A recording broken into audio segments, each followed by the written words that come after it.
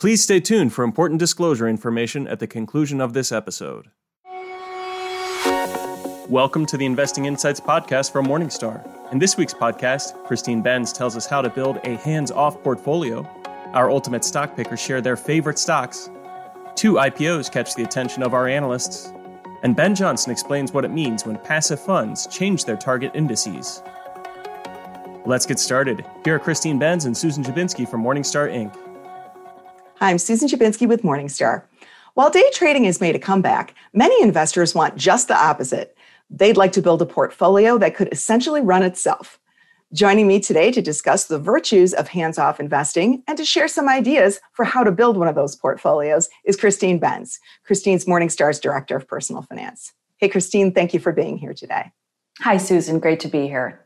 So it does seem like heavy trading is a little bit back in style today, but you've for a long time been an advocate for a more hands-off approach to investing. Tell us a little bit about why. Well, for one thing, we hear about these behavioral biases that investors fall prey to, where perhaps they're excessively confident when the market's been robust as it's been, or in weak markets, they might become excessively loss averse. My view is that the less you're looking at your balance, the less you're doing that ongoing tinkering, the less likely it is that you'll fall prey to some of those behavioral traps. And then I would also say that even though I know plenty of older adults, plenty of retirees who really like to tinker with their portfolios and like to watch their investments on an ongoing basis, we know that cognitive decline is a fact of life for some older adults. So I would say to the extent that you can build a portfolio that is streamlined and hands-off, it means that you're less likely to encounter a stumble if, for whatever reason, you are unable to manage your portfolio well on your own. So I think this becomes particularly important later in life. So let's talk a little bit about how to get there, how to get to that hands-off portfolio. What are the steps you should be taking? Well, the key step, in my view, is to have kind of a vision statement for your plan. So this might be an investment policy statement, for example, where you're spelling out how much you're contributing if you're still in the accumulation phase, or what your withdrawal rate is if you're in the withdrawal phase, what your general asset allocation parameters will be, what you're looking for in your investments. And importantly, you'll also spell out how often you will attend to your plan. And all of that should be outlined in your investment policy statement. Focus on creating something that's really quite streamlined. And that in turn, I think, will lend itself well to creating a streamlined investment plan if you have that streamlined investment policy. So now for people who are still saving, you suggest that the next step is to automate your contributions, right? Absolutely. We all know, to the extent that we've contributed to a 401k plan, for example, we know how frictionless it is to make our contributions, to keep that money coming in each paycheck. I would say do that with as many accounts that you're able to. And the good news is if you're contributing to an IRA or a taxable brokerage account or a health savings account, you'll be able to turn on that automatic feature where you can have your contributions go directly into the account, straight out of your bank account. So turn that on, try to remove those frictions. And the advantage is in weak markets, you won't have that appetite to pull back. You probably will just let inertia take over and let those contributions continue to flow in, which it turns out is a pretty great way to invest. Now let's talk a little bit about things at the portfolio level. What are some of the key investment types the hands-off investor should be considering? Right. I'm a big believer in all-in-one type funds. They're certainly not all good, but I would say that a good target date vehicle can be a tremendous aid to people who want to simplify their investment plans. So if you're investing in the context of a 401k, certainly you'll typically find one of these target date lineups on offer, but you could also invest in a target date fund inside of an IRA. When we look at the data on target date funds, we see a really pleasing pattern where investors tend to make their contributions and then just kind of sit tight. I sometimes hear criticisms that target date funds are too expensive or they're not right for everyone. But the good news is that when we look at asset flows to target date funds, we actually see that the assets are really flowing to the very low cost options. So consider an all-in-one fund like that. If you're investing for college in a 529 college savings plan, you'll also typically have the option to invest in an age-based sort of plan that allows you to kind of extricate yourself from the maintenance equation, where the account is just gradually getting more conservative as your child gets closer to matriculation. So those are great hands-off options for people who really don't want to do any ongoing oversight. Now, what about for investors who maybe want a little bit more control over their asset allocation than a target date or another type of managed portfolio might offer? What should they be considering? Here, I think broad market index funds or exchange traded funds can make a ton of sense. Taylor Larimore, who's one of the leading lights of the Bogleheads movement, wrote a whole book about the 3-fund portfolio, which is total US market, total international stock, total bond market. And the idea is that with those 3 basic building blocks, you can cover the total US, international, and bond markets. And so I think that that is a great and elegant solution. You might consider adding a few additional components, maybe Treasury inflation protected securities if you're retired. But definitely those broad market index funds can provide a lot of diversification. Expenses are really, really low on the big ones. So this is a terrific option for investors who would like to have just a little bit more control over their asset allocation frameworks. And then lastly, Christine, if you do want to have this sort of hands-off portfolio, how often should you really be checking in on it? I think a good once annual review is plenty for most investors, possibly twice a year if you want to be a little bit more active. But any more than that, to me, runs the risk of doing a little bit too much active management, a little bit too much active oversight. You can accomplish a lot in a great year-end portfolio review where you're checking up on tax matters, you're checking up on your contributions over the past year, your withdrawals over the past year if you're retired. You're checking up on your asset allocation. But I don't think you need to spend much more than a good once annual review or possibly twice a year at mid-year if you're so inclined. Well, Christine, thank you so much for your time today and for these tips about how we can all be a little bit more hands-off with our portfolios. We appreciate it. Thank you, Susan. I'm Susan Jabinski with Morningstar. Thank you for tuning in.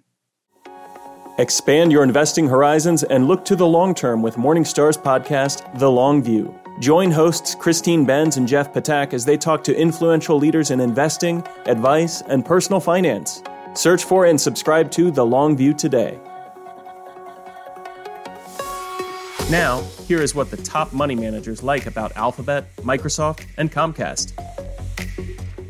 Today, we're looking at 3 stocks that were among the top 10 holdings of our Ultimate Stock Pickers last quarter. Who are the Ultimate Stock Pickers? The Ultimate Stock Pickers are a collection of 26 different investment managers who we think are among the best in the industry. We review their portfolios each quarter to uncover new investment ideas. Not all of these stocks are undervalued today, but they're fine watch list candidates. First up is Alphabet. Alphabet dominates the online search market with Google's global share above 80%, via which it generates strong revenue growth and cash flow. We expect continuing growth in the firm's cash flow, and we remain confident that Google will maintain its leadership in the search market. We foresee YouTube contributing more to the firm's top and bottom lines, and we view investments of some of that cash in moonshots as attractive. Whether they will generate positive returns remains to be seen, but they do present significant upside. We think shares are worth $2,925 each. Next is Microsoft. Microsoft has reinvented itself into a cloud leader.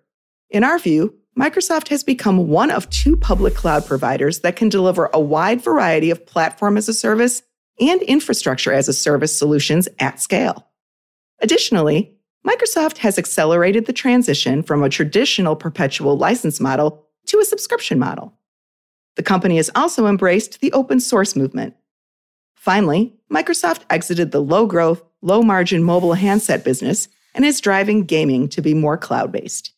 These factors have combined to drive a more focused company that offers impressive revenue growth with high and expanding margins. We think shares are worth $278. And finally, there's Comcast. Comcast's core cable business, which accounts for more than half of the firm's value, enjoys significant competitive advantages. The NBC Universal acquisition has added shareholder value, in our view, through a combination of a reasonable purchase price and strong execution.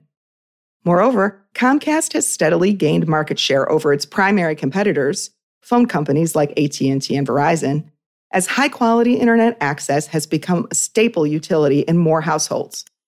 With a network that can be upgraded at modest incremental cost, we expect internet access share will continue to shift in Comcast's favor, enabling the firm to gain additional scale efficiencies.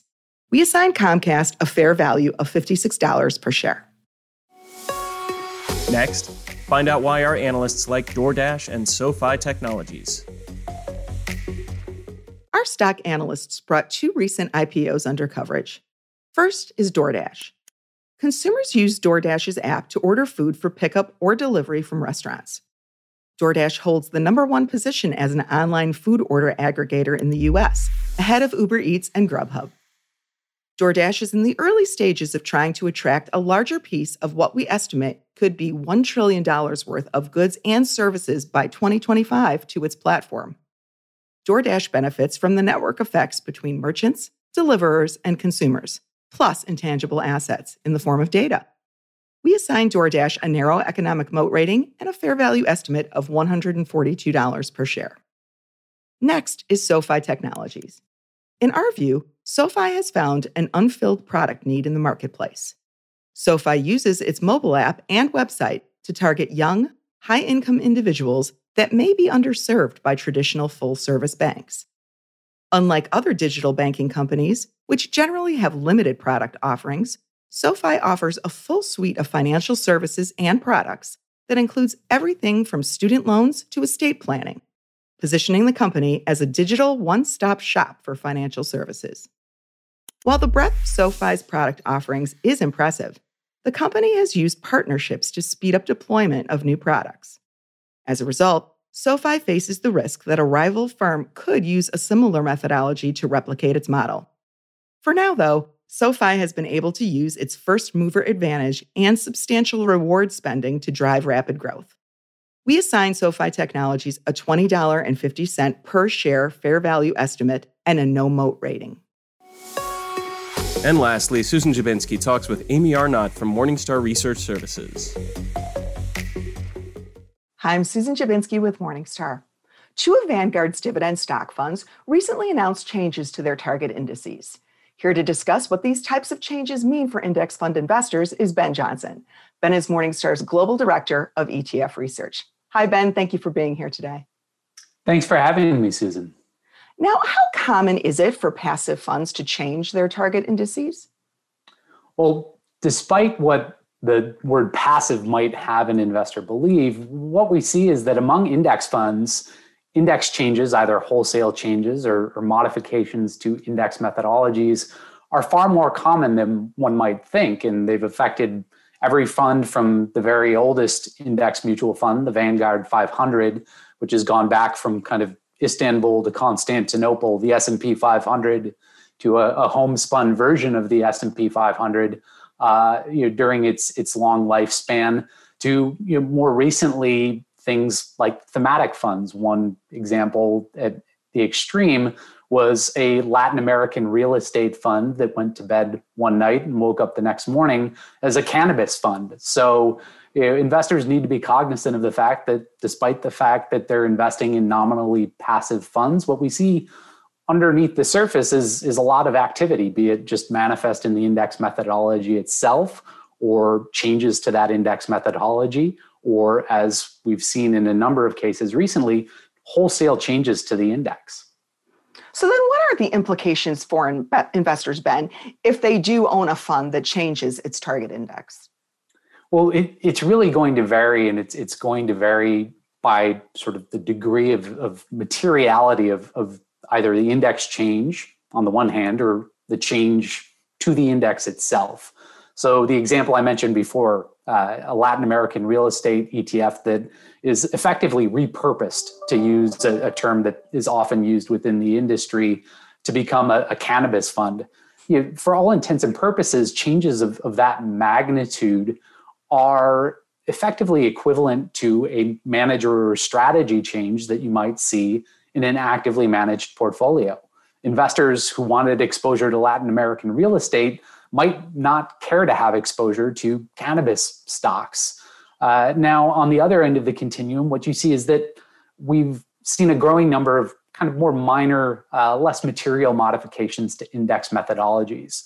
So if you go back to late 2017 and look at the CRSP family of US stock indexes, which are notable because they underpin many of Vanguard's mainline index funds and ETFs, what that index family did at that point in time was move from rebalancing the index portfolio in one day to spreading rebalancing trades over a 5-day period.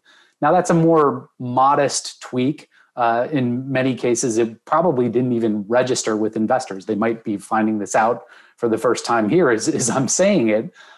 So there's really a continuum in how investors should respond, what they should understand. It's really going to vary depending on where on that continuum either this index change or this modification to an index's methodology might reside. So let's talk a little bit specifically about the changes at these Vanguard funds. It's Vanguard Dividend Appreciation and Vanguard International Dividend Appreciation both changed their target indices. So walk us through what the changes were and what in these specific cases these changes mean for the fund holders.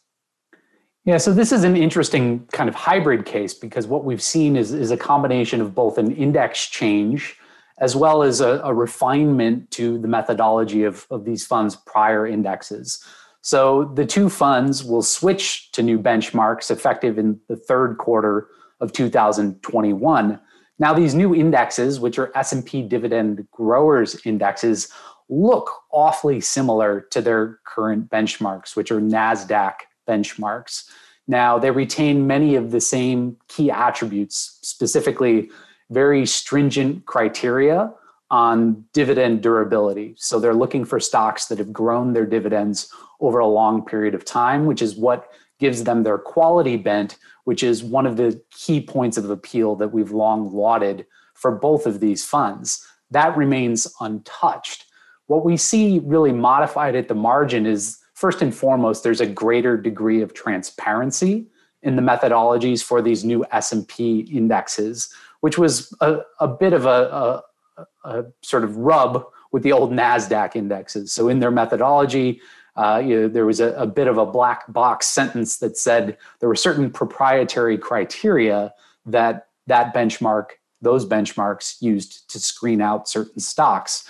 What we see and what is fully transparent with these new S&P benchmarks is that once they've arrived at their eligible universe of stocks, they're weeding out those that have particularly high yields, which oftentimes can be value traps. They might be stocks who, for whatever reason, have fallen on tough times, whose dividends might not be sustainable, which isn't what investors want in a strategy that's aiming for durable dividends. So we see that with full transparency now in this new methodology, which is great. The other key modification is really, I think, a recognition of the heft of these funds, which together have tens of billions of investors' money sitting in them as we sit here today. So the new indexes are more sort of turnover conscious. They're more cautious. They're going to tread more lightly. So they're looking at and weighting stocks by not just their market cap, but their float adjusted market capitalization. So focusing on the portion of stock shares that are actually available to be readily traded in the market. The other important modification we see is that both indexes are going from rebalancing over the course of one day to a 3-day rebalancing period, which spreads trades out over a longer duration, which mitigates the potential impact that those trades might have on the prices of the stocks that they're either going to be buying or going to be selling, which is very important now because during any given rebalance, there could be billions of dollars of money moving in one direction or another when these portfolios look to remove existing constituents and refresh with new ones. So all told, we view these modifications very favorably. And this is a hybrid of those situations that I described earlier. It's an index change, and it's also a refinement to the methodology that investors have adhered to and benefited from to date. So given these changes to these funds, Ben, have we made any changes to our analyst ratings of them?